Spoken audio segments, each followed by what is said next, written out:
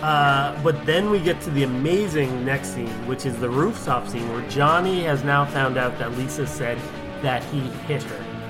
And he comes... How? Question, how? How did he find out? I missed that plot point somehow. Oh, it's not there, though. Okay. Like, I'm just like...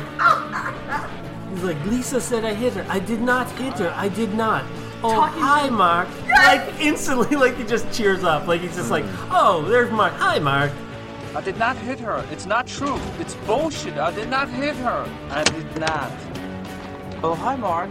But he's not happy. Did you not see the rage throw of his water bottle? Yes!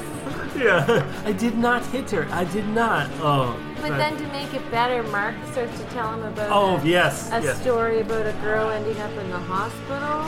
Yeah. And then they laugh. He has like, he's like, basically Mark says, I knew this girl. She had a dozen guys. And one guy found out and beat her so bad she ended up in the hospital. And then then Johnny laughs. He's like, haha, what a great story, Mark. Like, what? How is that your reaction to that? Did you even hear what he was saying?